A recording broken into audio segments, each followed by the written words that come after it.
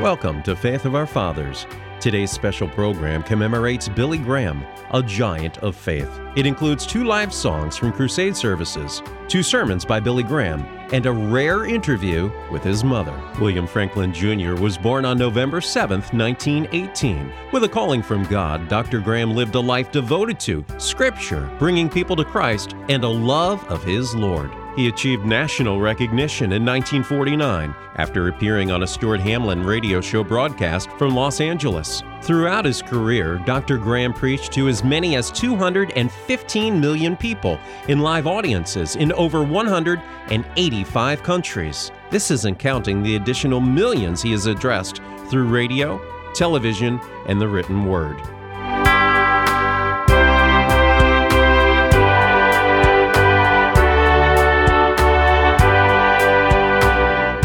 We start off with Steve Green singing Lift Up a Song. And tonight we welcome for the first time in any crusade service a young man whose picture you see there in the bottom of the left-hand side of the bulletin, a man by the name of Steve Green.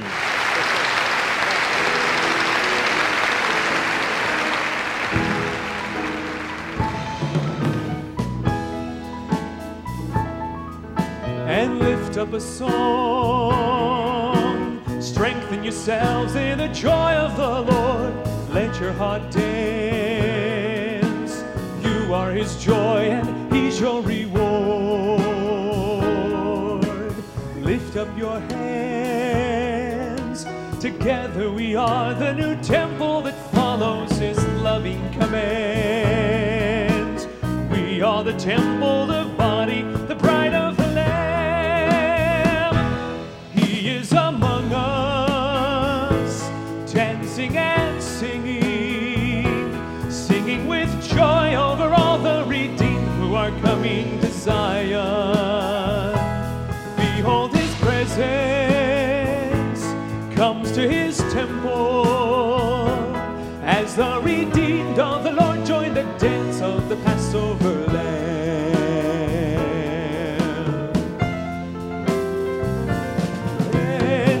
A song, strengthen yourselves in the joy of the Lord. Let your heart dance. You are his joy and he's your reward. Lift up your hands. Together we are the new temple that follows his loving commands. We are the temple, the body, the bride of the Lamb. Oh, it is Jesus, the Lamb who has saved us, who now has been raised and is seated in power at the hand of the Father. Behold, his presence comes to his temple as the redeemed of the Lord join the dance of the Passover Lamb. As the redeemed of the Lord join the dance of the Passover Lamb. As the redeemed of the Lord join the dance of the Passover Lamb.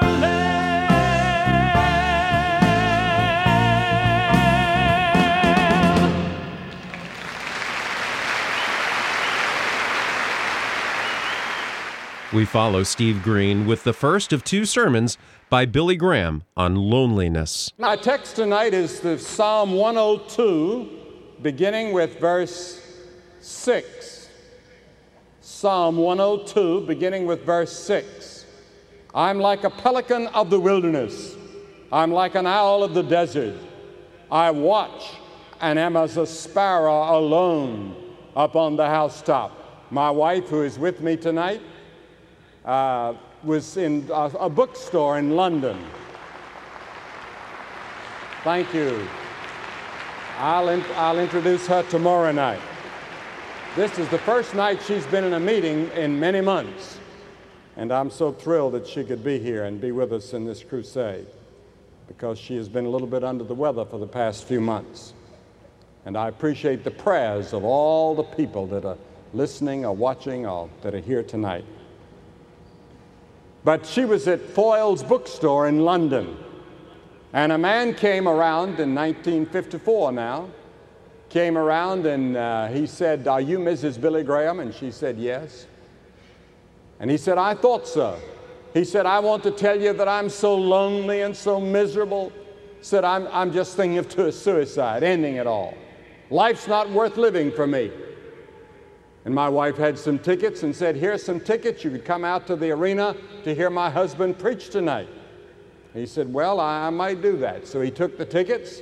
She didn't see him or hear from him for a year. A year later, we were back in London. She went to the same bookstore to get some books, and this little man was still there. And he was as bright as a cricket and jumping all over the place and smiling from ear to ear. He said, "Mrs. Graham," said, "I was there that night and said, I accepted Christ, my family was converted, and we're the happiest people in London." And he said, "You know the scripture verses that won me that night?" And she said, "What was it?" He said, "You know that passage in Psalm 102, I'm like a pelican in the wilderness, I'm like an owl of the desert, I watch and am as a sparrow alone upon the housetop." She had never thought of those as being evangelistic verses. But he said, "That's the way I felt." Have you ever watched a sparrow on the housetop? Or have you ever seen a pelican in the wilderness, or ever thought about one? Or an owl in the desert? The loneliness of it. It speaks of loneliness. And that's what I would like to talk about tonight.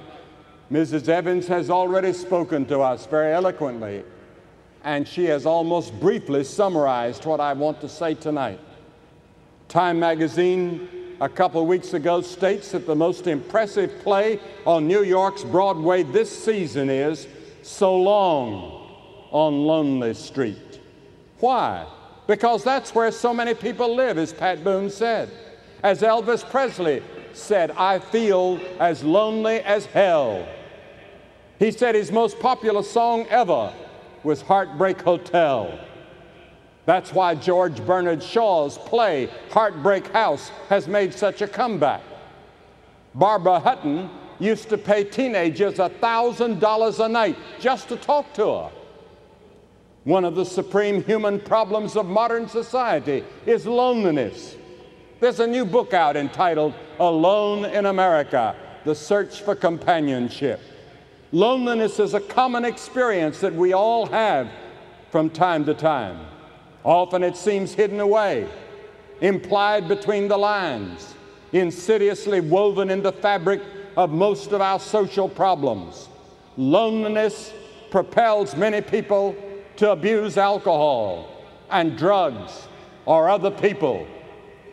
Jonathan Yardley in the Washington Post comments, "Is the loneliness of a person feels today in a single apartment complex really any different from the loneliness a person felt in 1886 on a barren plain in Kansas?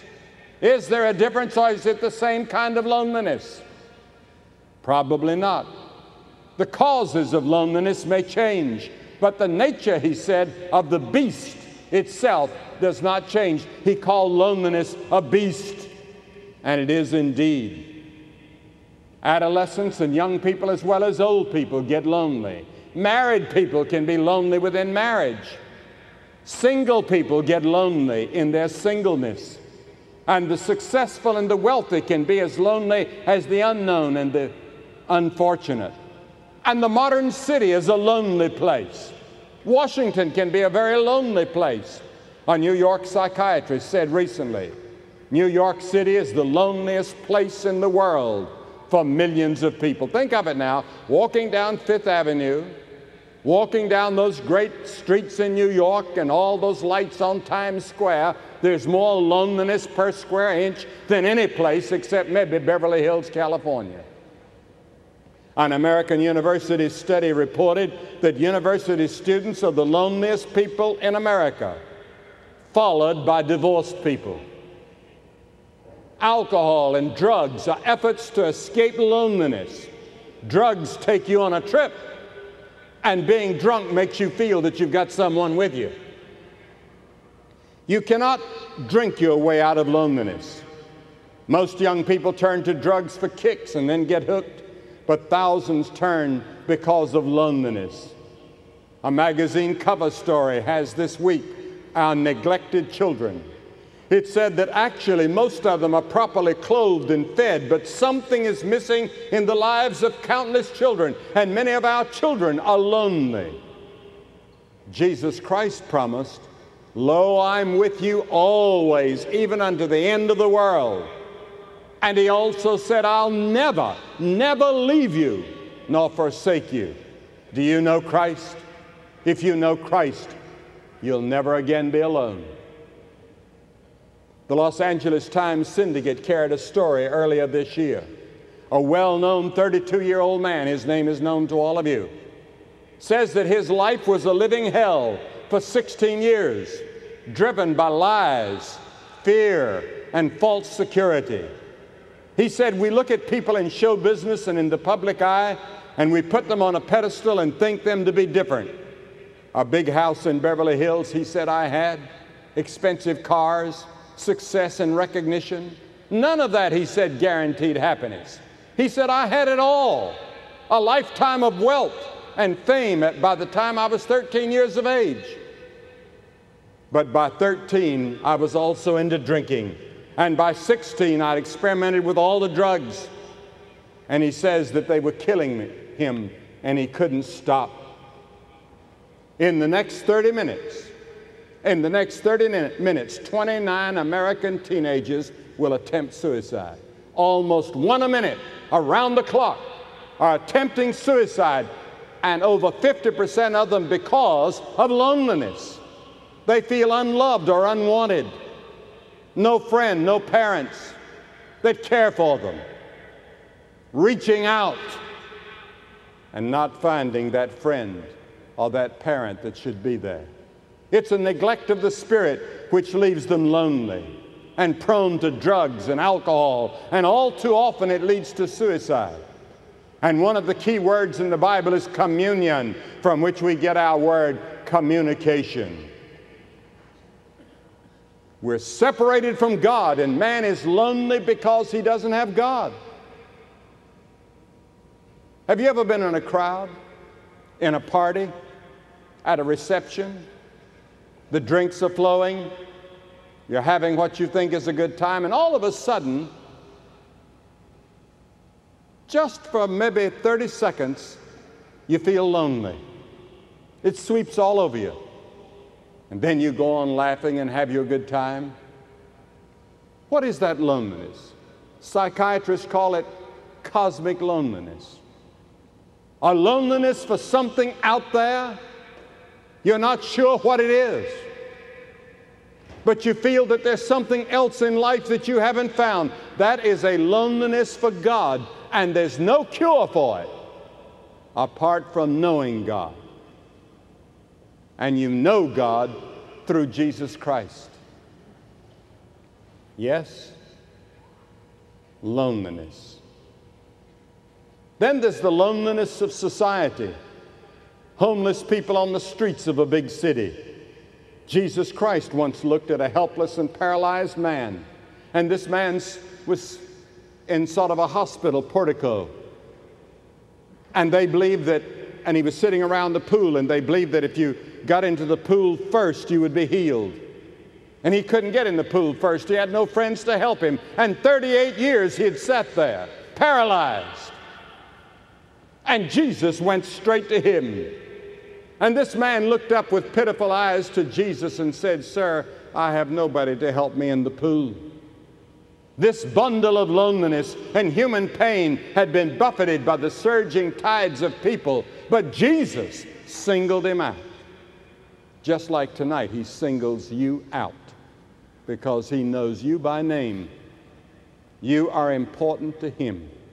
And he comes straight to you tonight as though you're the only person in the whole world. And he says, I know your heart. I know your psychic. I know your problem. I know your loneliness. I know your need of a healing in your heart and mind and soul.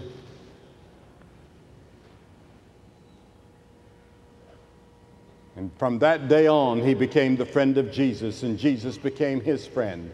And he can become your friend tonight. Dr. Elson is on the platform, and he baptized President Eisenhower. And he helped us in our first crusade here in Washington, and we're delighted to have him. And they asked him what President Eisenhower's favorite song was, hymn was. And he said, "What a friend we have in Jesus." Any president, any leader of government, every night we have a number of senators. We have a number of senators here tonight. I get a list every night that are here. We have a number of congressmen here tonight, cabinet members here tonight. And I know in their work, they would tell you that there are lonely moments that they have to face decisions of conscience, of pleasing a constituency back home that doesn't understand the problem, and they sit there in a place of dilemma, and many times all alone. What shall they do? What a friend we have in Jesus. And you can thank God that you have so many people in government today, many of them unknown to you, that really look to God.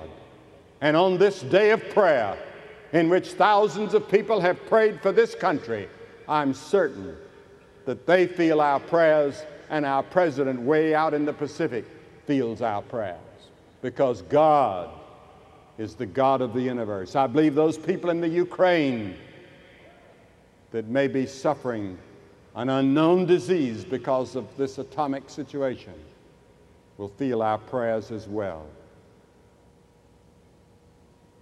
I think of that person tonight in New York in a dingy apartment who never receives a letter, who never has the hand clasp of a friend, or the country and the small city girl seeking fame and fortune in the big city, disillusioned and disappointed.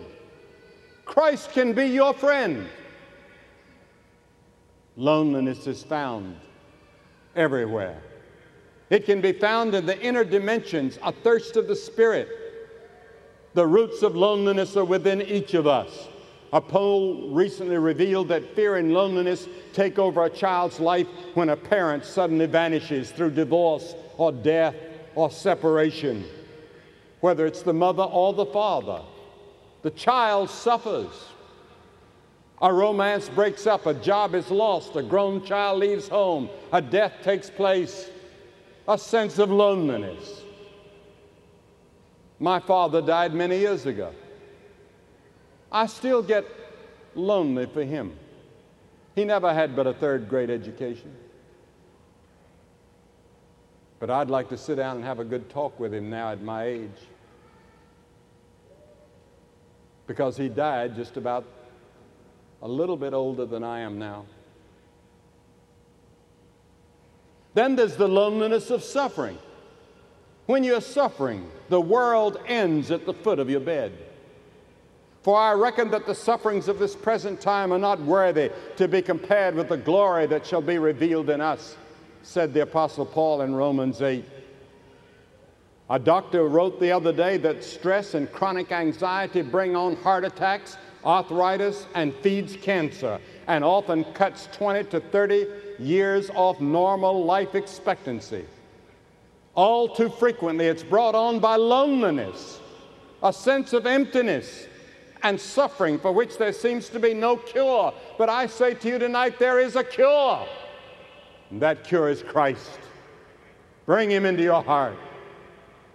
Let him cure that loneliness.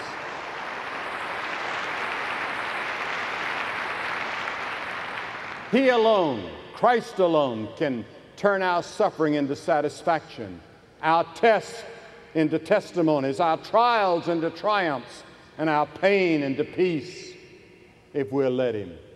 In Revelation 21, the scripture says, God shall someday wipe away all tears from their eyes, and there shall be no more death, neither sorrow nor crying, neither shall there be any more pain. For all the former things are going to pass away. When you come to Christ, no matter how much you're suffering psychologically or physically or spiritually or morally here, there's coming a day when there'll be total healing, and we're going to have a world of glory for those that know Christ. Do you know Christ? I'm looking forward to that day. People say, why do you look forward to dying? I do. I don't look forward to the process of dying, but I look forward to death because I know that in the next minute I'll be in the presence of Christ. I'll be relieved from all the bondage of this body. And all the temptations and all the pressures of this life will be gone. And what a glorious future we have in Christ. Then fourthly, there's the loneliness of sorrow. You know, the older I get, the more funerals I know that I ought to attend. And the more funerals I'm attending. Jesus wept at the funeral of a friend. And he said on that occasion, I am the resurrection and the life.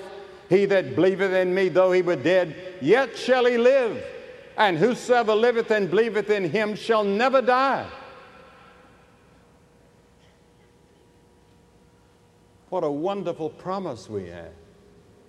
That resurrection morning or evening or afternoon when the graves will open and your mother and your father and you will be rejoined and the family will gather together. A lot of my family are here tonight. I think we have 3 of our children here tonight and several of our grandchildren. I can't keep count of them anymore. One of the high officials of this government asked me the other day, haven't you told your family yet what causes children? And I said, I'm trying to. But we love every one of them. I hope they have a lot more. We only have 17 and one on the way. We'd like 27.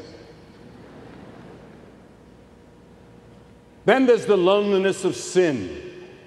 Rousseau wrote in The Age of Optimism, man was born free, just take away his chains. Rousseau was wrong, dead wrong. We are born in sin, the Bible says. David said, behold, I was shapen in iniquity, and in sin did my mother conceive me. I was born in sin. The seed of sin started at the moment of conception. And it goes on and on and on and on until tonight, in the sight of God, you are a sinner. And the word sin means lawbreaker. You've broken the laws of God. And if you've broken the laws of God, you are under the sentence of eternal death. All that's implied in the word eternal death, all that's implied in judgment, all that's implied in hell is yours. Unless, of course, you repent of your sin and turn to the cross where you can find wonderful forgiveness. Because you see, God is a God of love, a God of mercy. He loves you. He has the hairs of your head numbered. He knows all about you. And He wants to come into your life and take away that loneliness. And He wants to come into your life and give you new hope and new assurance, no matter what your condition is. When are you free? Only when you come to Christ. Jesus promised, if the Son therefore shall make you free, you shall be free indeed. But many of you are in the chains and bondage of sin. A professor of psychology says 2 basic causes: feeling that we don't belong and no one understands. How many times have you said, well, they don't understand, or I don't belong? There was an article in the press the other day about punk rock kids in England. And this lady that's writing the article says they're a generation of alienated young who are going nowhere and looking forward to nothing. I don't know. I'd say that they're young people for whom Christ died, and He loves the punk rock kids. And He died for them. And He would receive them and love them.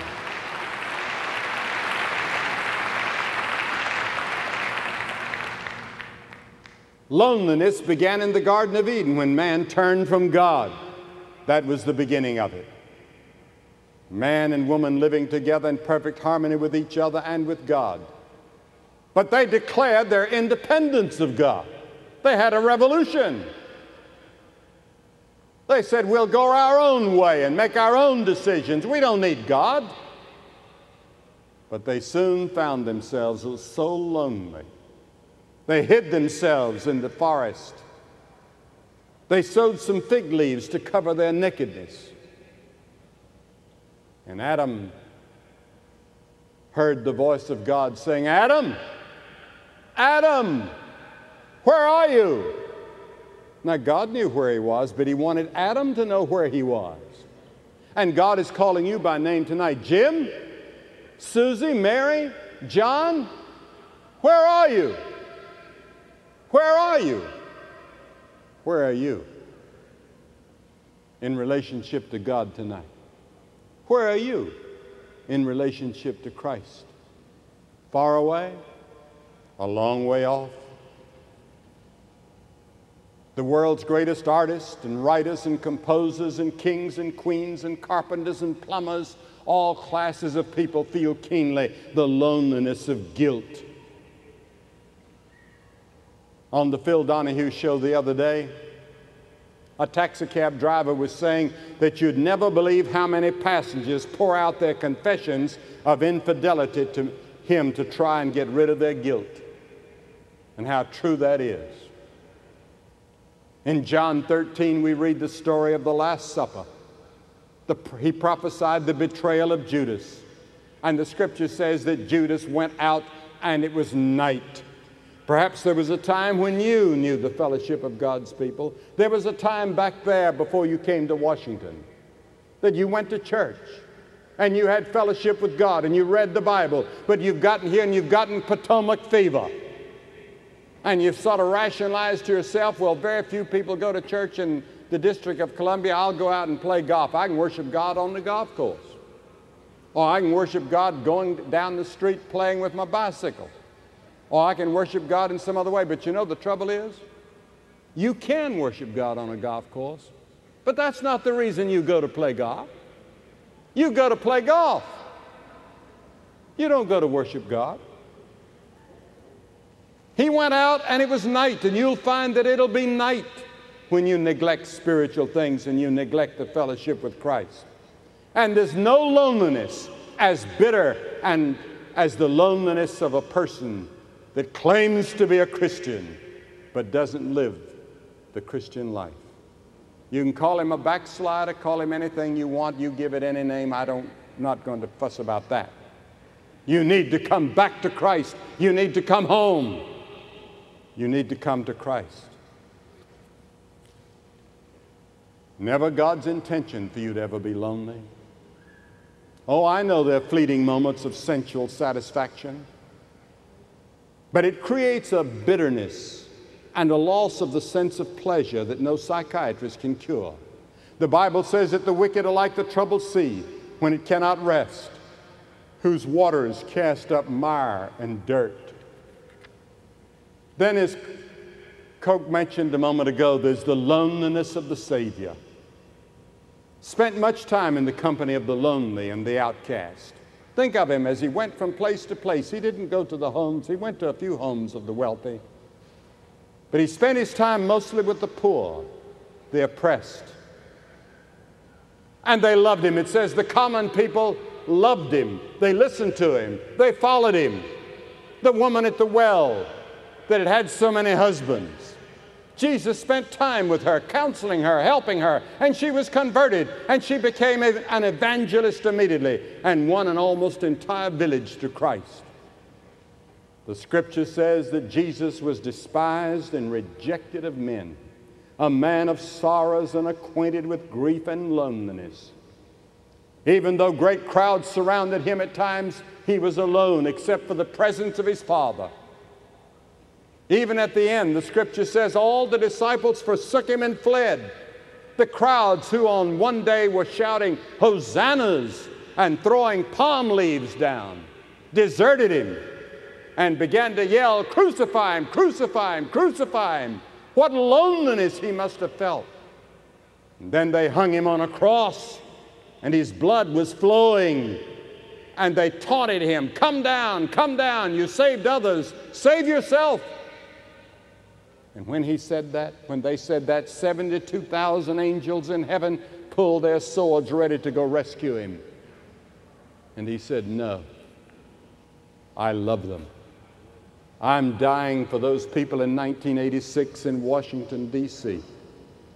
I'm dying for those people in generations unborn.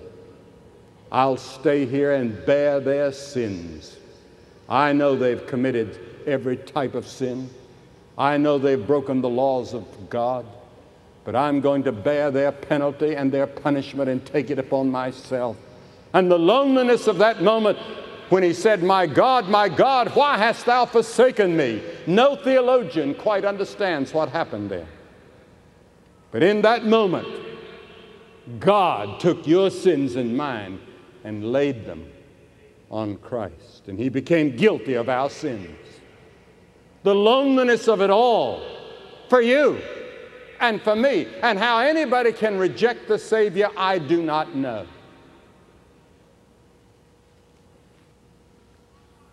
Christ hanging on the cross experienced the ultimate loneliness. And then seventhly, there's the loneliness of death and judgment. In Hebrews 9 it says it's appointed unto men once to die. I was just thinking about this audience. How many of us will be alive 50 years from now?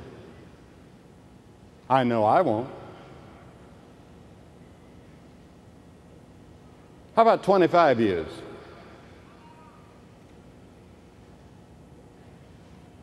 How about 15 years? How about a year? Many people in this audience will be gone a year from now. How about a week? Maybe on the way home tonight, we don't know. Life is uncertain. God does not give us the date of our death. We could die at any moment and come face to face with eternity. What a lonely moment that would be if you don't know Christ. Yes, there's coming a judgment, and you'll have to stand alone at the judgment. And then eighthly, there's the loneliness of your decision. You cannot depend upon parents or friends. You must make this decision for Christ yourself, and that decision means this, that you repent of sin. And what does that mean? You say, God, I have sinned. Will you say that tonight? Sure you will. You know you have. Then the next part of repentance is, I'm willing to turn from my sins. The word repentance means change your mind. Turn. I'm going in one direction in my life. I'm willing, Lord, if you'll help me. I can't do it alone, but I'm willing to turn and change directions. And any attempt to deal with sin apart from that will not work. And then by faith, you receive Christ into your heart by faith. You can't prove it. You cannot come intellectually to God alone. You must come by faith and trust Him.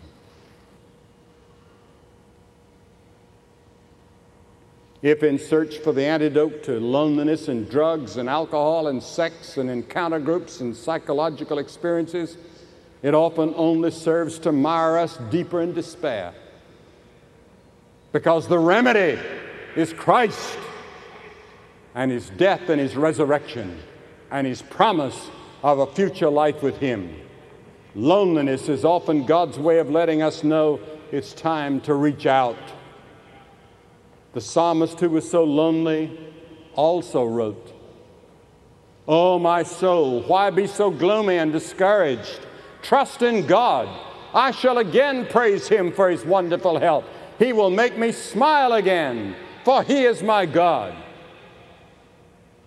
Christ experienced that loneliness so you'd never be lonely again. And as was quoted a moment ago, "Behold, I stand at the door and knock."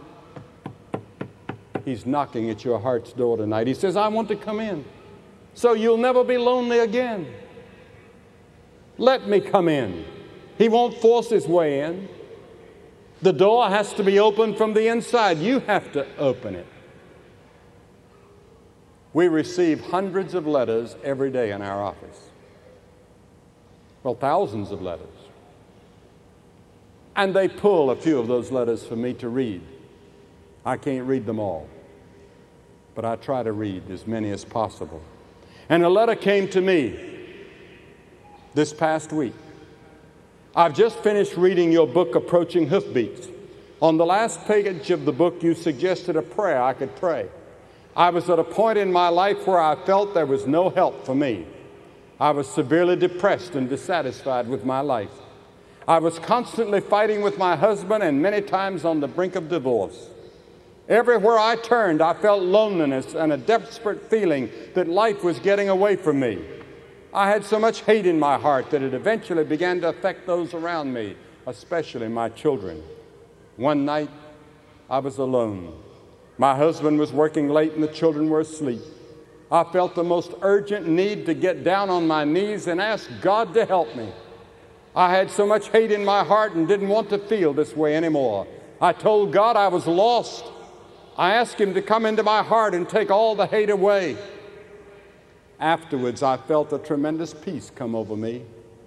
No one but God Himself could have done this and saved our marriage and my life. Another letter. One time in my life, I wanted to kill myself because I felt no one really loved me. But one night when I was watching a telecast, you said, remember one thing, Jesus loves you. That moment until now, I have been changed because I believed it, I received Him. He changed my life. That could happen to you tonight before we leave here. I don't believe that you're here tonight by accident. I believe you're here in the providence of God because this is your night to find Christ. And I'm going to ask you to do something we've seen hundreds of people do every night since we've been in Washington. I'm going to ask you to get up out of your seat and come and stand in front of the platform and say, tonight, I want Christ in my heart. You may be the best church member in town. You may be chairman of the board in your church, but deep in your heart, you're not sure that Christ lives there. You want to be sure. We now follow Dr. Graham with an interview with his mother. During a memorable weekend in Charlotte, North Carolina, your host on this broadcast visited an impressive but modest southern colonial home, the home of Mrs. Frank Graham, mother of the famous evangelist Dr. Billy Graham. And I thought of some of the questions you would have asked. For example, what about some advice to parents, Mrs. Graham? The verse found in Proverbs, train up a child in the way he should go, and when he is old he will not depart from it. And then I've always taken as my clue Deuteronomy 6, that we are to train our children when we rise up in the morning, and when we are sitting by the way, and when we are walking, and when we go to bed at night. And that seems to me all day long. Seems a bit old-fashioned, but it's God's method and His admonition to us, and I don't know how we can depart from that. And then we think of Hannah as how she commended her child to the Lord before he was born, and we know the result in Samuel's life. Billy Graham's home, Billy Graham's mother. These have left a mark on the famous evangelist also. This, on this Sunday morning, is the story of how Dr. Billy Graham was converted to Christianity. He became a Christian at the age of 16. We had a revival meeting in Charlotte under a tent which seated about 3,000 to 4,000 people. And we were reluctant to go the first week, but some of our friends and neighbors were going, and we were quite curious, and we went also. We were Christians and had been very faithful to the church, to the Sunday school, to prayer meeting, and all of those church activities during the years. And I'm sure both of us at that time had been really born again. We knew the Lord, but we had never taken any part in a revival meeting. And after we had been going about a week or 10 days, Billy Frank went forward one night, and we knew it was real, because when we came home, he just threw his arms around Mother and says, Mother, I was saved tonight, and says, I know I'm going to be different. I can never forget it. To God be the glory could be the motto of the Graham home. To God be the glory. This is the reason given by the mother of Dr. Billy Graham for his phenomenal success. I shall never forget the way Mrs. Graham stated it. The question, Just why do you give God the glory? Because there is no other answer. I'm sure that we had so little part in the home, in his ministry. We always sought to have family devotion at night, and always a scripture calendar on the breakfast room wall, and that was read every morning. Whether the school bus was coming and they were hurrying and scurrying, they knew that Bible verse and comment had to come at the breakfast table just as well as breakfast. We had that. But then we didn't live really close to the Lord. We sought to carry out Christian principles, and as I've already stated, we were always very faithful in the church. But we feel truly the Lord has just gathered Billy up and has used him in this worldwide ministry for his own mouthpiece, and that we have very little to do with this. We now follow Mrs. Graham with Dr. Graham speaking on John 3:16. I want to speak to you on the subject that I would preach on if it were the last sermon that I would ever preach. And I want to preach to you as though it's the last sermon, and I want you to listen as though it's the last sermon you'll ever hear. John 3:16, for God so loved the world that he gave his only begotten Son, that whosoever believeth on him should not perish, but have everlasting life. Now, people ask me, and when I go to universities, and I want to thank Dr. Haldeman for having me here in December at the university and give the commencement address. It was a great privilege for me. And what a wonderful experience I had, and I carried away a glow in my heart for being at that commencement. But university students ask questions, and I spend a lot of time at universities and a lot of time at colleges. And they constantly ask the question, why is there so much suffering in the world? They're also asking the question, what is the purpose and the meaning of life? And we, in studying to go to China, we find that they're asking the same questions that American young people are asking. What is the purpose and meaning of life? And they're asking it in Russia and in all of Eastern Europe. We've now preached and held crusades in all of Eastern Europe except Bulgaria. And to go to a place like Poland or Hungary or Romania, as we were last fall, and see thousands of people, 50 and 75,000 people lining the streets and in the streets listening by amplification. You never saw such hunger, searching for purpose and meaning in their lives. They haven't found it in Marxism. They haven't found it in capitalism or communism. So they're searching for some other ideology. In their book, there's a book out called Beyond Ideology. And I'm talking today about something that's beyond the ideologies that are dividing the world.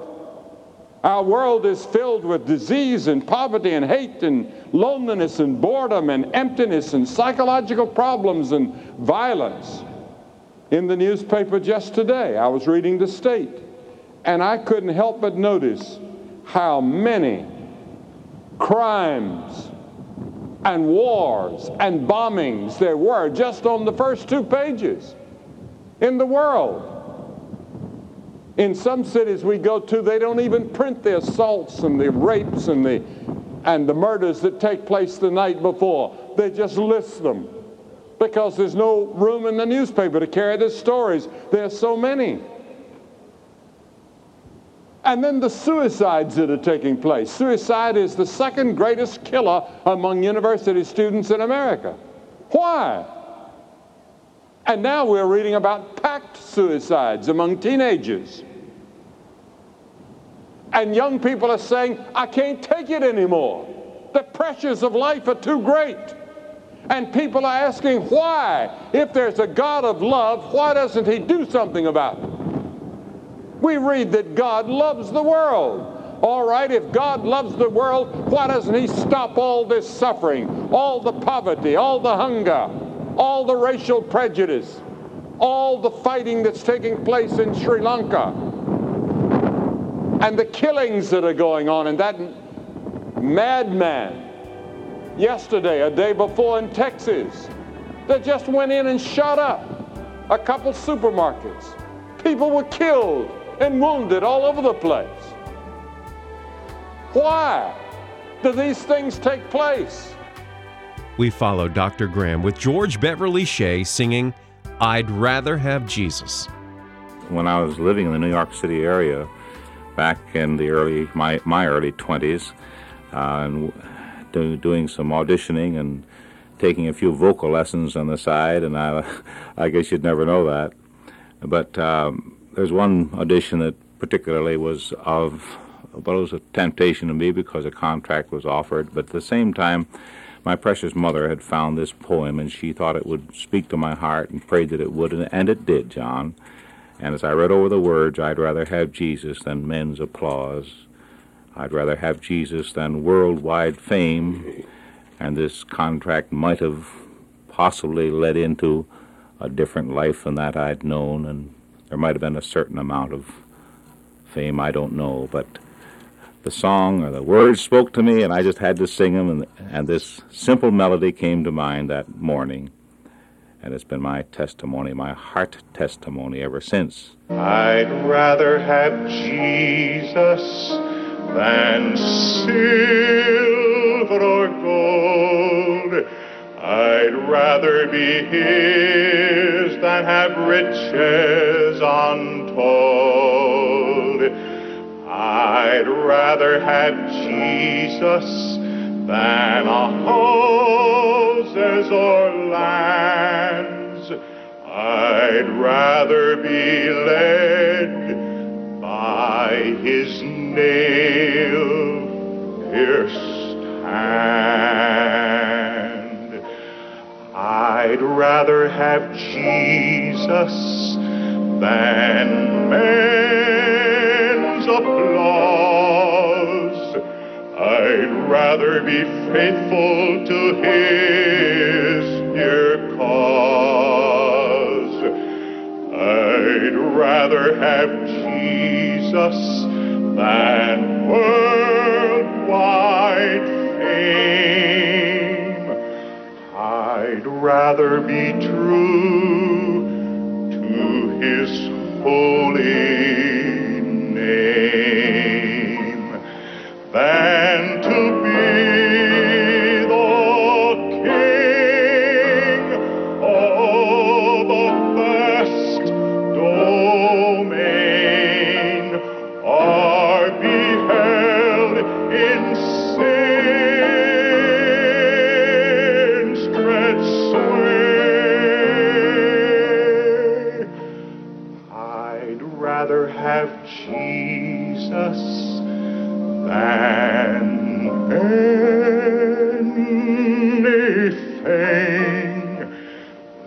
this world